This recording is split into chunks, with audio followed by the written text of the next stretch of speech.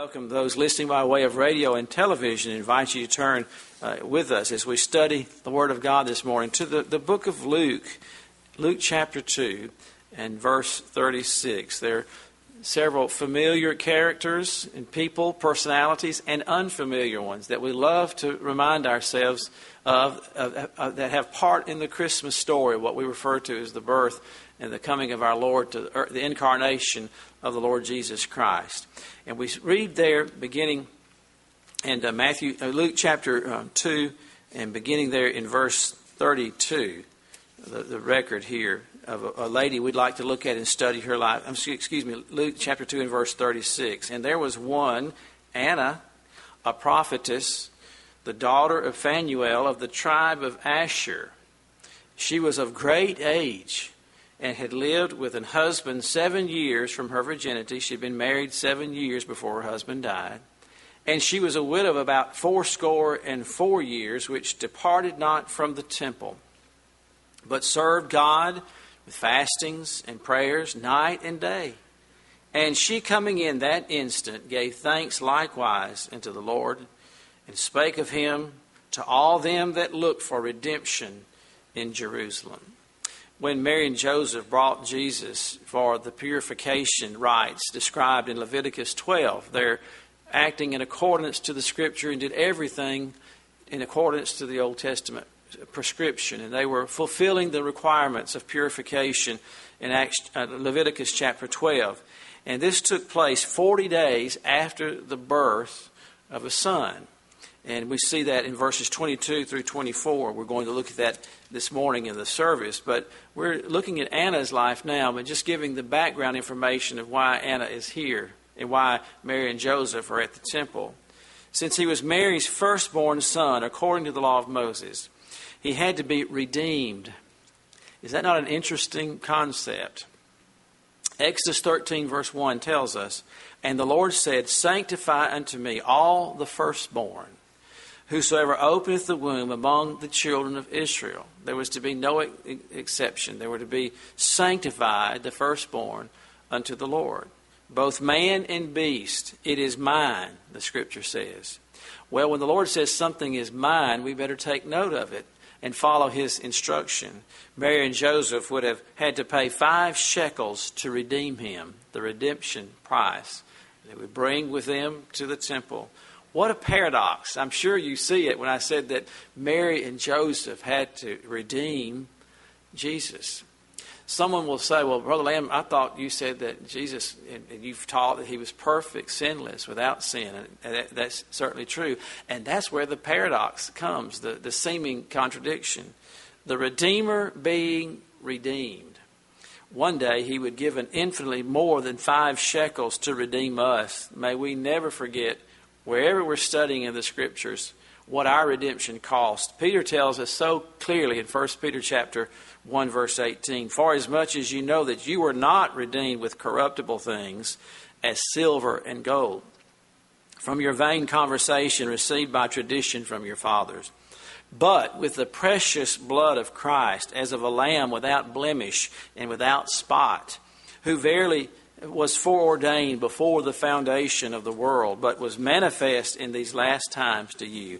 And so our redemption was nothing less than the life and the blood of our Savior, the Lord Jesus Christ. Well, verse 24 tells us that they brought a pair of turtle doves, or pigeons, which signifies that they were quite poor.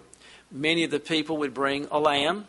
They would bring other things that were prescribed by the Scripture.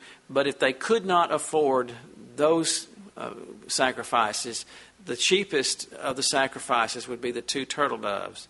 Again, I cannot help but think he who is the Lamb of God, his parents, earthly parents, could not even afford a lamb to bring at his purification.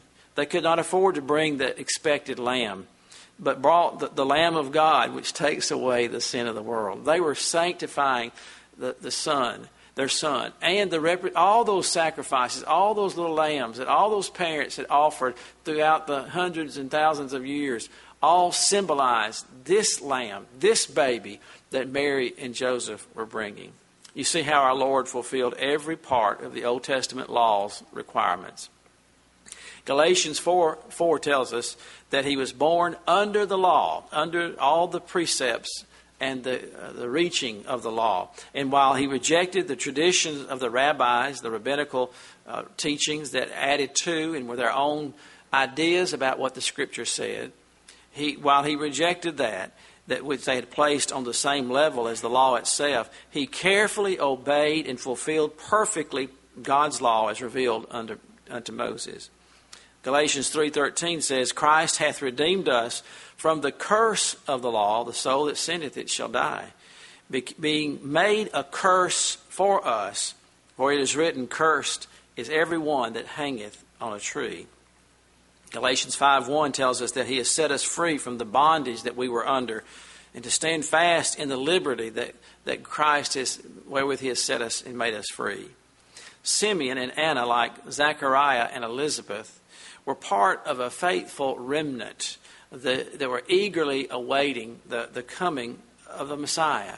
They were just a handful. There were not many in all of Israel who got it, who believed the Scriptures to the point that they were eagerly expecting and awaiting for the Lord to come. And I'd ask you this morning, we may say, oh, what a shame. Why weren't they looking for the Savior? Are you looking for Him? We have just as many prophecies pointing to His coming again as they did to His first coming. While we should have woken up this morning and looked out the window and see if the eastern sky was ablaze, He's coming again. He said, if I go and prepare a place for you, I will come again. And we have all those precious scriptures that says Jesus Christ will come.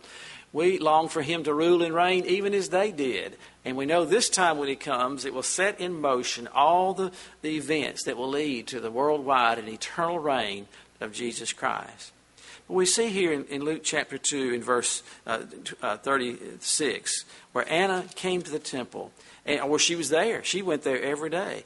And so this remnant, Simeon, Anna, those here and there who are looking for the coming of the Messiah, that were looking for Him, this teaches us that no matter how ungodly the world is around us, we can live a godly and obedient life. We can live a holy life. We can believe the Word of God and live by it and expect Him to fulfill His promises to us. We ourselves can be set apart for the Lord's use and for His honor and glory. And in fact, you've signified that this morning by gathering in His name in obedience to His Word, not forsaking the assembling of ourselves together, offering the sacrifices of prayer and praise as we blend our voices and hearts together. There's always been a believing remnant, and Anna was part of the remnant of that day. Just a few, just a very few. Simeon was a man led by the Spirit of God, taught by the Word of God, obedient to do the will of God, and he was therefore privileged to see the salvation of God. Have you noticed, if you study the Scriptures, one thing that you'll see a recurring theme. You'll see this phrase recurring, in the fullness of time. That's a phrase that you see throughout the Scripture, in the fullness of time. And what that is saying, at God's exact time. Do you know that everything happens on God's calendar exactly as He's planned it for it to take place at the exact moment in history that He has ordained it to take place? What a glorious thought that is. And while the disciples asked the Lord Jesus, are you about to set up your kingdom, just as He was about to ascend into heaven? He said that time and those times are not for you to know. The Father knows it. And so He already has it, in my thinking, already on His calendar. In the eternal purpose of God, the exact second when Jesus will come again. He's coming. You know, that's the message of Christmas, is not only that He's already has come, but He's coming again. The message of Christmas does not end at a manger or even at the purification that we're looking here in Luke chapter 2. But the story goes all the way to Calvary, doesn't it? Into an empty tomb and to the Mount of Olives where the disciples were looking steadfastly into heaven. And what did the angels say? Why are you staring into heaven? This same Jesus that you've seen go into heaven will come in like manner. Just like He left, He'll come in great clouds of glory. He was received up out of their sight in clouds, and He will come again. God's timing is always perfect. I wouldn't be a bit surprised. I'm not a date setter. I don't think we have any authority to do that whatsoever. I know that every generation since Jesus ascended thought they were the generation where he'd come again. Paul wrote as if he would not die. We which are alive and remain will be caught up together to meet them in the air. He put himself in the rapture group every time he mentioned it, that they would be part of it. Well, all of God's true believing people have thought that he would come again in their day. I do believe, however, and I say this as I study the Scriptures and look around, that we are the terminal generation. I wouldn't be a bit surprised. You realize that the ancient rabbis, I was reading Dr. John Gill, that renowned Puritan preacher who taught himself Hebrew and Greek and could speak it and write it as his own native English language. He read all the ancient rabbinical writers who taught that in the 7th millennium, Messiah would come. Well, I believe that we're in the 7th millennium, and I believe that this could be the millennium that the Lord Jesus comes back. But if he tarries for another 7 millennia, that's his business. But we're to look for his coming and to purify ourselves with this blessed hope. Well, verse 38 tells us, and she coming in that instant. You see how exact God's timing is? We often say, well, I just happened to be here and I saw so-and-so. It was an accident or just by fate. Oh, no. In that exact instant. Well, I want us to look at Anna this morning in her life, and hopefully it will be a blessing to us as we glean from the 3 verses a life well lived. And it reminds us of the phrase there, in that exact instant, she just came across the temple, the courtyard of women, the moment that Simeon was holding up the baby Jesus, saying, "Mine eyes have seen salvation," Anna saw it. Now that's of the Lord, isn't it? She came every day with that expectancy, but she came on this day at the exact instant that this couple came and brought their son to be dedicated to the Lord. It reminds us of Abraham's servant as we looked at, I being in the way, the Lord led me. If we're in the Lord's will at his appointing, then God will bless and lead and guide, and these kinds of things will come to pass. One thing we see here from these verses is that Anna was an old woman. The Scripture tells us that she was of great age. And while it does not tell us specifically the number of years, we can surmise about how old she was. Now, some may disagree with my mathematics here, but let's just do some consideration here for a moment, okay?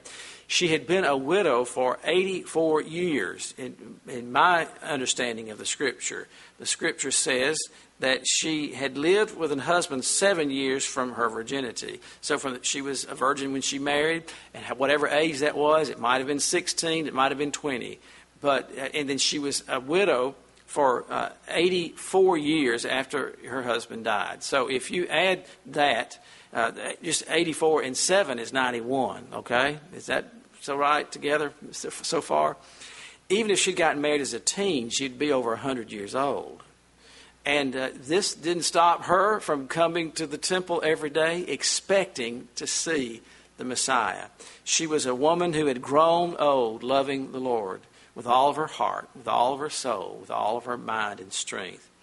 The Bible tells us here that she was from the tribe of Asher. You'll remember that the tribe of Asher was the least important of all the tribes, if you want to rank them that way.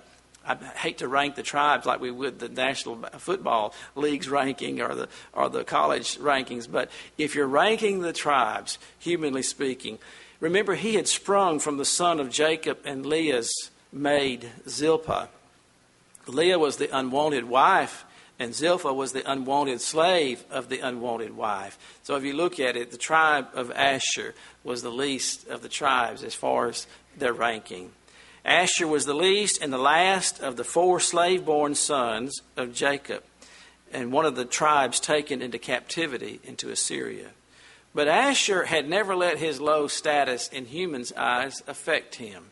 And so I want you to know, it doesn't matter what your circumstances are, what socioeconomic situation you may be in today, what your parentage is, whether you know of your parentage. You may be an orphan. You may come from what the general public would say low circumstances or poor circumstances or from a bad background, however you want to describe that. That makes no difference whatsoever in the realm of grace, in the church of the Lord, among the body of Christ.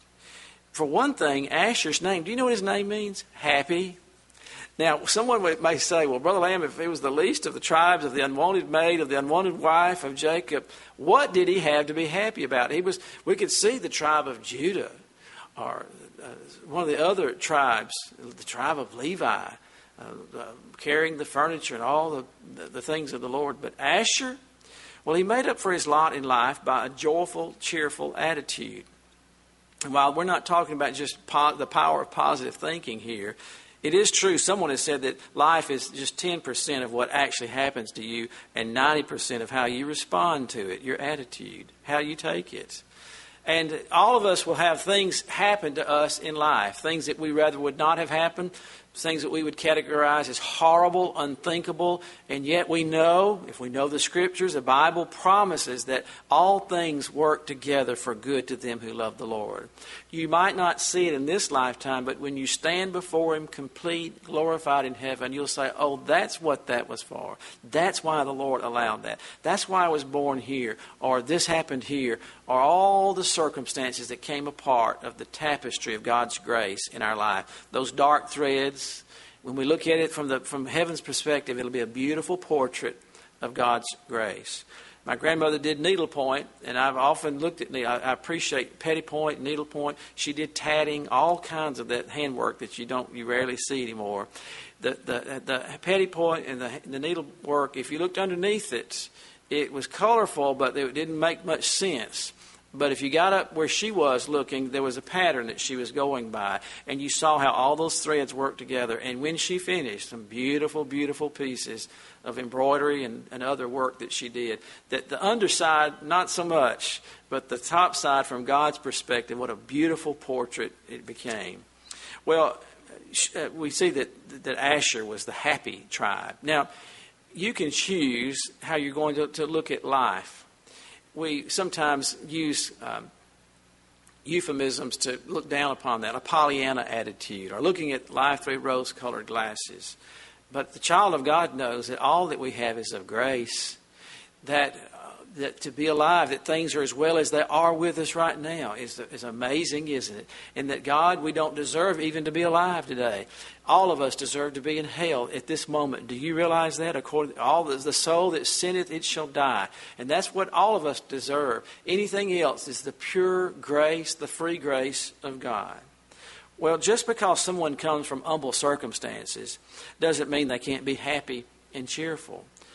Godly Anna was born into the happy tribe, and she had two of the tribe's character traits. She was humble, and she was happy. But Anna had another characteristic, and that was more important than the first two, although I think all of them blended together make a wonderful, wonderful life. She was holy. She had grown old in godliness, as all of God's people should. Sometimes we look at older people and we wonder, they may seem to be bitter about things that have happened to them in life. But there's no more precious trophy on earth than an aged person sweetened by the events that God has brought in their life, and they have chosen to look at it from God's perspective by faith than from their perspective, which is very limited and finite, isn't it? And they've grown old, sweetly, trusting and living for the Lord. Well, you're going to be old one way or the other. You might as well be a trophy of God's grace and be sweet about it. And ask the Lord to help sweeten us and to give us His graciousness as we age. Now, and godly Anna's name is forever linked with the birth of our Lord Jesus Christ. We see in this snapshot that the Holy Spirit gives us here. She is the woman God allowed to see His Son when He was a tiny infant, just a few days old, 6 or 7 weeks old. She saw this infant who was totally dependent for every human need upon the ministry of another. Yet Anna had discernment enough to realize that the one on whom the worlds depended was the one that Mary was holding and that Simeon was lifting up there in the temple courtyard. The creator and sustainer of the universe. The one who even when cradled in his mother's arms upheld all things by the word of His power. The Lord Jesus was probably circumcised when he was 8 days old, according to the law, probably on the last and the great day of the Feast of Tabernacles. And after the appropriate length of time, Mary had now come to the temple with her humble gift and her child to offer the sacrifice demanded by law that a mother had to bring 40 days after the birth of a son, or 80 days after the birth of a daughter, according to Leviticus chapter 12. The redemption price. A redemption price for a redeemer. How can it be? On this particular occasion, God allowed two people to hold his son in their arms. And that's notable, isn't it? One was a woman and the other was a man. These two were given this special privilege, were Anna and Simeon, and we're going to look at Anna and notice several things about her this morning. The first thing I want us to notice about Anna was her victory. When you study people in the Bible, and God gives us living illustrations, humans, to show us what his word and his grace and his doctrine look like.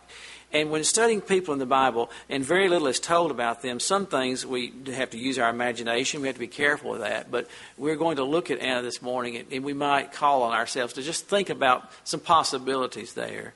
Her name, by the way, comes from the Hebrew Hannah. Anna is the same as Hannah, and it means grace. So we can learn a lot by that. There was, in the Bible times, every name was filled with meaning. And Anna knew grace. She showed much spiritual grace. And here we see at once that godly Anna was a woman who achieved victory over bitterness that she could have had. She could have been very bitter about her lot in life. She could have been bitter about being a widow. Once she was young, no doubt had met Prince Charming. Her hopes were high. She had a husband, married and happy, and it seems as if she was married just 7 years, a short marriage, and her husband died. She was a widow for all those years. No doubt she was in her late teens or early 20s, just a young lady when the tragedy occurred. We're not sure if he died at work or fell from some precipice or come down from some illness or disease, but he died. It doesn't matter how he died, he's dead. And the home is empty, and this woman, young lady, is left. In that day and time, if she had no adult sons, which she probably did not, I'm only married 7 years, she did not have a brother or someone, a near kinsman, she was in dire circumstances. Anna could have been very bitter at the funeral. Why did you do this to me, Lord? I've been serving you. I love you. I believe your word. And you've taken my love from me, my husband. How am I going to live? What am I going to do? She could have blamed God for her sorrow and speak rashly and accuse him of cruelty. Satan gains a victory by distorting the picture of God. He always does, doesn't he? He came into the garden, told the first couple, well, look at what he's keeping from you. He doesn't want you to know all that you're going to know. No, God didn't want them to know what the fruit of that tree would bring them. What did eating the fruit of that tree add to Adam and Eve's lot in life? Nothing. It absolutely stripped them of everything they loved and had. Oh, they had all kinds of knowledge of sin and lying and covering up and shame. It brought about death and the murder of their own sons. Oh, yes, they found out all kinds of stuff from eating of the fruit of that tree that God didn't want them to ever know or experience. But it wasn't because he was being unfair or unloving. Just as you parents want your children to be spared from every horrible thing imaginable. And so you have fences and alarms and all kinds of things. And watch carefully. That's not from out of cruelty or holding back from them. And so the forbidding to eat of the fruit of that tree was only for their good. But Satan always twists that. He even did that when he tested the Lord Jesus Christ. Here you are, you're the Son of God. Why are you hungry? Why are you in a desert? You don't have a place to lay your head. You don't own anything. The King of Kings and Lord, what are you the king of? I'll give you kingdoms. Turn these stones into bread if you're the Son of God. Always questioning the fairness and the justice and the love of God. And he'll do that for you too. And when those thoughts come, remember those are thoughts from Satan, because God's thoughts are only good toward you. They're only that you'll have a desired end. He has a plan, a will for your life. And he's leading and guiding and withholding. and disciplining and all those things it takes to sanctify us and to conform us to the image of His Son. Oh, yes, that's what... And He's not going to spare any of that, of what it will take to conform us to the image of His Son. Now, you can get on Satan's side and say, this is not fair, this is wrong, I ought not to be treated this way, I'm just as good as anybody else, why so-and-so get to have this, and all those things that Satan brings to our mind, or you can bow before Him and say, Lord, though you slay me, I will serve you. The Lord giveth and the Lord taketh away. Blessed be the name of the Lord. And so Anna, obviously, and again we're using our imagination here, just looking at the snapshot that we have, though her husband was taken from her, what we would say at an untimely time, she did not let it make her bitter. You have a choice when tragedy comes. You can become bitter, and it will destroy you and eat you up and everybody else that's concerned around you. Bitterness does not stay. And one thing of what you need to know about bitterness, you're perfectly free to nurse that and to keep that going on. It will not only destroy you like spiritual cancer, but it spills over into every person that you know and love. Bitterness, the Bible tells us, many are defiled by the root of bitterness in one person's life. Now that's the truth. And I meet bitter people all the time. Well, this is not fair. I shouldn't be in this situation. And they nurse that and they feed that. And not only is their own life rotting and deteriorating, but all those around them are being affected by that sewage of bitterness. Many are being defiled by it. But not Anna. That didn't mean she didn't love her husband, or that it felt good, or that she didn't grieve and grieve deeply, but she must have decided that day, I'll make God my husband, and I'll serve Him the remaining years of my life. And what a long life it was. You see, God was through with her husband at that point, but He wasn't through with Anna. He had something on His calendar that Anna had prayed about and hoped for. Perhaps she prayed as a young girl, I would love to see the Messiah. She probably prayed every day, even so, come Messiah, come and deliver your people. Come thou long expected Jesus. And God determined to answer that prayer, but He weaves all of His threads together. And so at that instant, she'd be able to see the promised one. The wages, the payoff of sin is death. And I'll remind all of us, death is not God's fault, is it? Death is our fault. We choose our own ways, and it is the result of sinfulness. The Bible says that the soul that sinneth, it shall die. We have no one to blame but ourselves, and thank ourselves for the fact that death stalks the earth, invading every home. No family is exempt. No family, no matter how godly and wonderful they are, will have to go this way to the cemetery at some point, breaking up every marriage and turning this world into one big cemetery. The blame is sin, and we are all sinners. Anna could have easily blamed God, but she would have lost that. And I'll tell you, if she had, she wouldn't be in the story here for us to read today. She wouldn't have been at the temple at that instant to see the Savior being lifted up by Simeon and praised. No, she determined early on, this is hard. This is a bitter pill. This is a hard path. How am I going to live this life? And yet, I'll just trust the Lord. He's brought me to this point, and I will trust Him, and He'll lead and guide me the rest of the way. She could have decided to turn against God and throw in the towel and say, this is what I get for living for the Lord. I'm not going to church again. I know it, never going back. It's all a hypocrisy. It's all just a fairy tale. No. She had every reason, humanly speaking, to respond in any manner of ways. She had not become bitter. If she would have, she would have turned into a sour old lady that no one wanted to be around. But that wasn't Anna. She didn't forsake God in her sorrow. In fact, it caused her to seek after Him. Do you see the things that God allows in our lives are to draw us to Him like a magnet? Our need, our emergency, our situation to draw us to Him to worship and prayer and praise. With her husband dead, Anna, no doubt, had to go to work doing whatever she could to make a living. And no doubt at harvest time, she would have gone out to the fields and helped reap the harvest, whatever she could to make a living, doing hard labor just to get by. She would come home to an empty and silent house. Her life, humanly speaking, was very dark.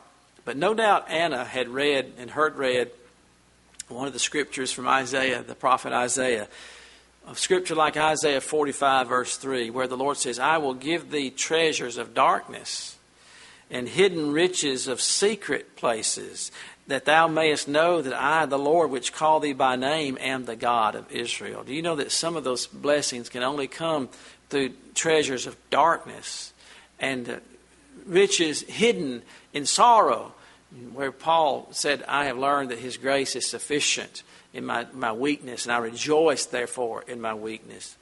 Anna learned to do what we all must do, to trust God in the dark. When the dark cloud of adversity is looming low, when all human hope is gone, there's no help from anyone that we know that can help us except the strong arm of God, and we go to the secret place and cry out before Him, Lord, do what you will. She would pray, Lord, I don't know why you took my beloved husband from me. I'm sure she prayed that. But I trust you anyway. You promised to be the friend of the widow. Their promises, specific promises that God makes to the orphan and the widow throughout the Scripture. Lord, I need you to be my friend. And so Anna entered into victory. Victory is not necessarily something you see. We think of crossing a finish line or having the crown or the award. But victory is a state for the child of God. We live in victory. We fight from victory. Oh, but there are many battles, Pastor. Yes, the flesh must be mortified every day, but we're fighting from victory. You're no longer under the slaves of sin. Your sin set free by the work of Christ at Calvary. Now, in this flesh dwelleth no good thing, but in Him dwelleth all the fullness of the Godhead bodily. And I can come to Him for everything that I need. Instead of being bitter, she entered into the treasures of darkness. Have you learned about the treasures of darkness? And she decided that she would make God's house her house. I'm not sure where she lived or who she lived with. Maybe she had no place to live after her husband's death. I'm not sure what her circumstances were. But we know that the Bible says that she came to God's house. She departed not from the temple and came there night and day. Now, the temple courts in Anna's day were absolutely elaborate. They had been enlarged by Herod. And the outer court, as rebuilt and extended by Herod, did not form a part of the sacred area. The Gentiles were allowed to walk in the outer court. And it was called the court of the Gentiles. Those who had been proselyted into Judaism, those who had adopted Judaism, could go there, but they could go no further. There, the religious leaders in that court of Gentiles, that's where the money changing went on. That's where people could not use the foreign money to give their tithes and offerings at the temple or to buy the sacrifices. They had to change their money into temple money, and the Jews had developed a habit of doing exactly what the publicans did. You know, the publicans were tax collectors from the Roman government, and they made money on the taxes. And so they did in the temple as well. People had to change their money, and they would make an exchange rate, an exorbitant rate. That's what it angered our Lord so much. And then the Hebrews were instructed to bring the best of their flocks or their turtle doves or whatever it was they were bringing, and almost invariably they'd bring it in the inspectors. Oh, that'll never do. That's not. You'll have to buy one at the temple. And so they had animals there, and they forced by and large people to buy their animals, which was another cost. And all that the Lord had intended to point to the coming of the Lord Jesus Christ had been corrupted and made vile. And that's why He overturned the money changers' tables in the outer court of the Gentiles. And that's where that business went on. Anna, when she got there, when she left her abode, wherever it was, perhaps she lived with a relative or with some other, I don't know, made the journey to the outer court. And then she would make her way across this court until she came to some steps. And these vast steps led up to a barrier. This barrier was known as the middle wall of partition. You read about it in the Scripture. On the walls written in Greek and in Latin, so that no one could dare mistake it, were signs warning that Gentiles were not to go past this point. The penalty was death. Severe signs warning the death penalty for anyone that was a Gentile if they went past the middle wall of partition. Aren't you glad that when He cried out, "It is finished," and the veil was rent from the top to the bottom, there's neither Jew nor Gentile nor bond or free nor male nor female. The middle wall of partition has been broken down. But Anna would have seen it. But you know what? Anna, if she's 100 years old, she's probably hobbling, wouldn't you think? Maybe has canes that she's hobbling on to get there. She would have gone past. There were 9 massive gates that led through this barrier. One of these gates was known as the Gate Beautiful because it was made of and overlaid in Corinthian bronze and kept polished like pure gold. And in fact, they said when the sun on the Temple Mount hit that gold, the Corinthian bronze on that Gate Beautiful, it was so blinding that you couldn't, like looking into a mirror, the light hitting into the mirror. And she might have gone through the Corinthian gate, or one of those 9 gates. She would have entered, and she would have found herself in the court of women. And in this court, the temple treasury was located. Ideally, because women could bring money just like men could. And you realize the temple was a bank as well as anything else. And all the temples in that day, not just the Jewish temples, but the temples, because people were thought to be afraid to try to steal anything from a temple. And in fact, in AD 70, when the temple was destroyed, the gold and the revenue stolen from the temple, and they set it on fire and burned it. And Jesus said not a stone will be on the other. They took all of that. They scraped all the gold that was melted in the vast fire, and they got every bit of it. And I was watching a History Channel, the other station, several years ago. It was about the Colosseum, and there was a little blurb that came up that said that it was reported, and this was from the History Channel, not godly people that I know of, that the Colosseum was built from the loot of the temple of the Jews when it was destroyed in 70 A.D.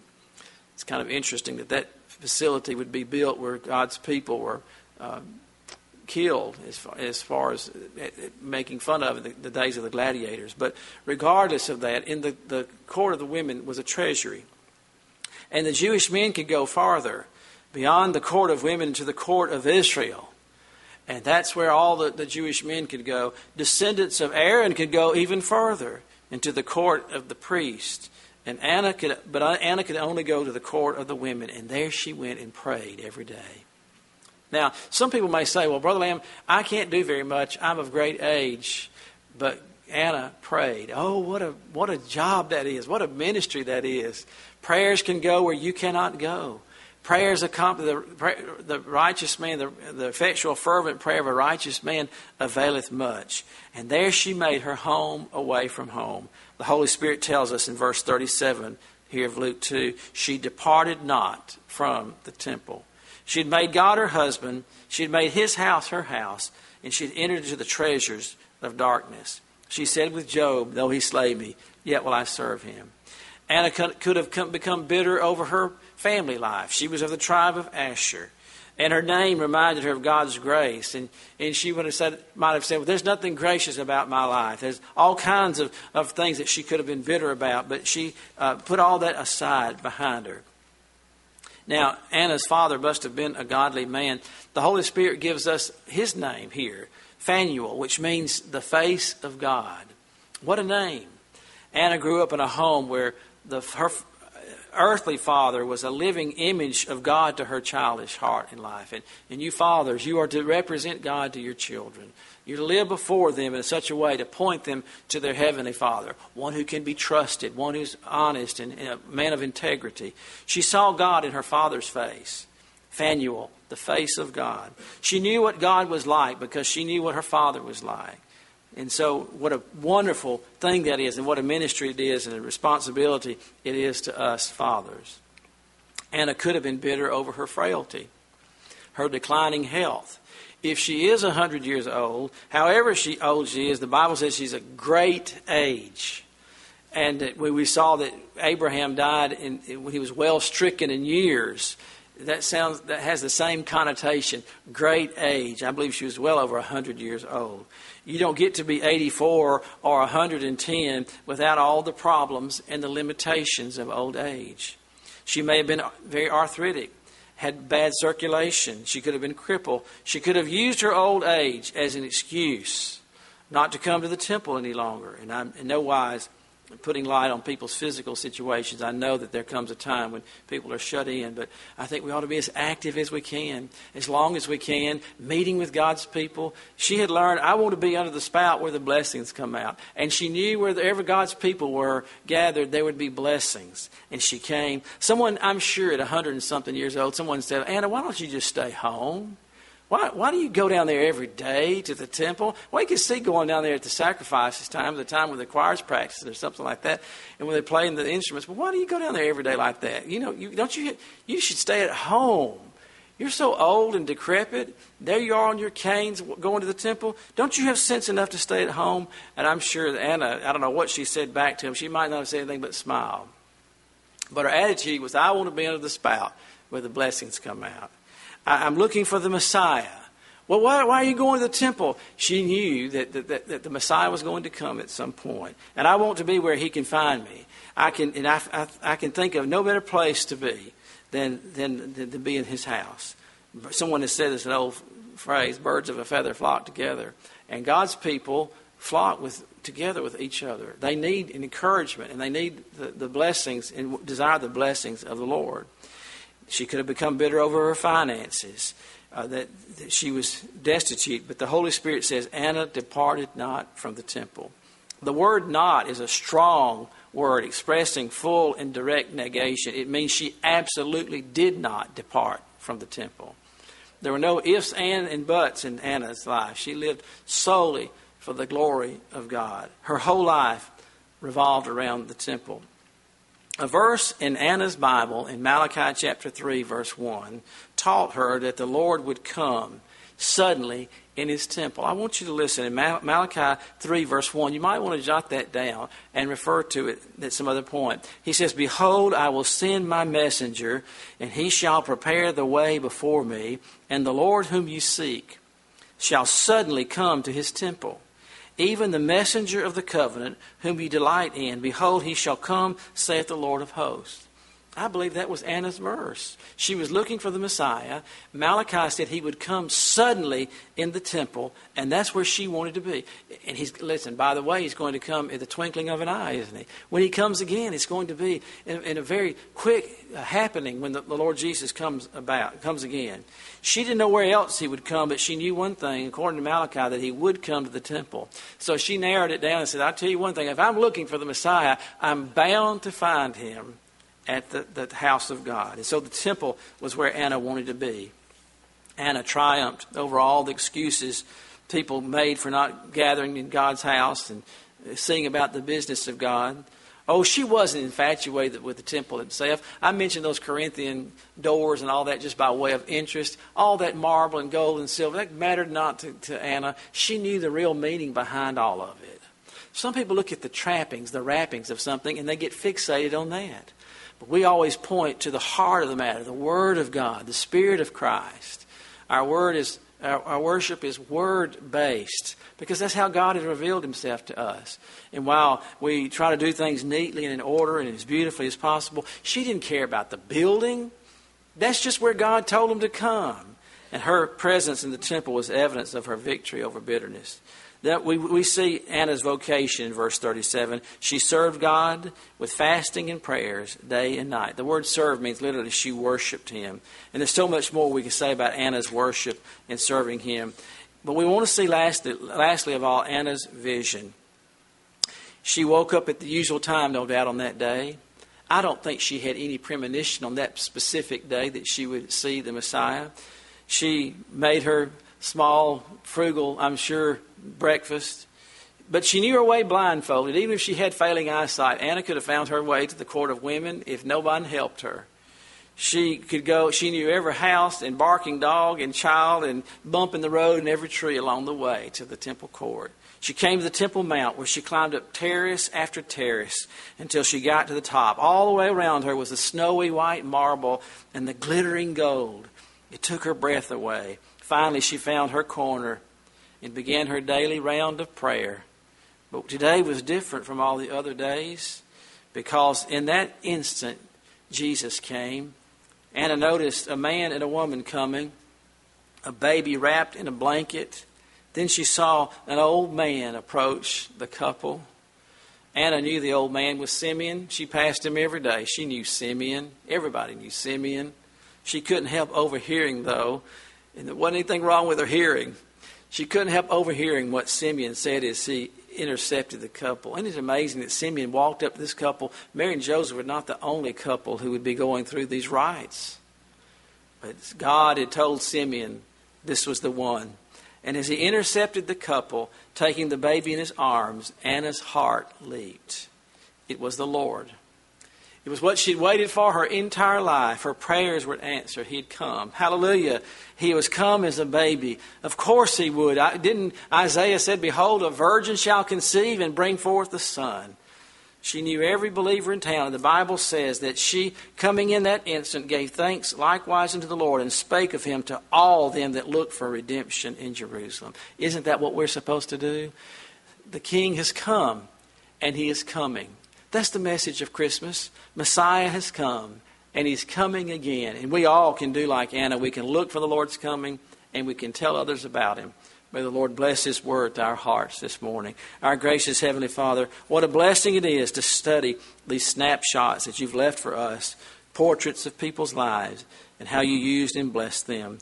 Now, may we be like Anna. May we be where you'd have us to be. May we look expectantly for your promises to us to be fulfilled. We ask in Jesus' precious name. Amen.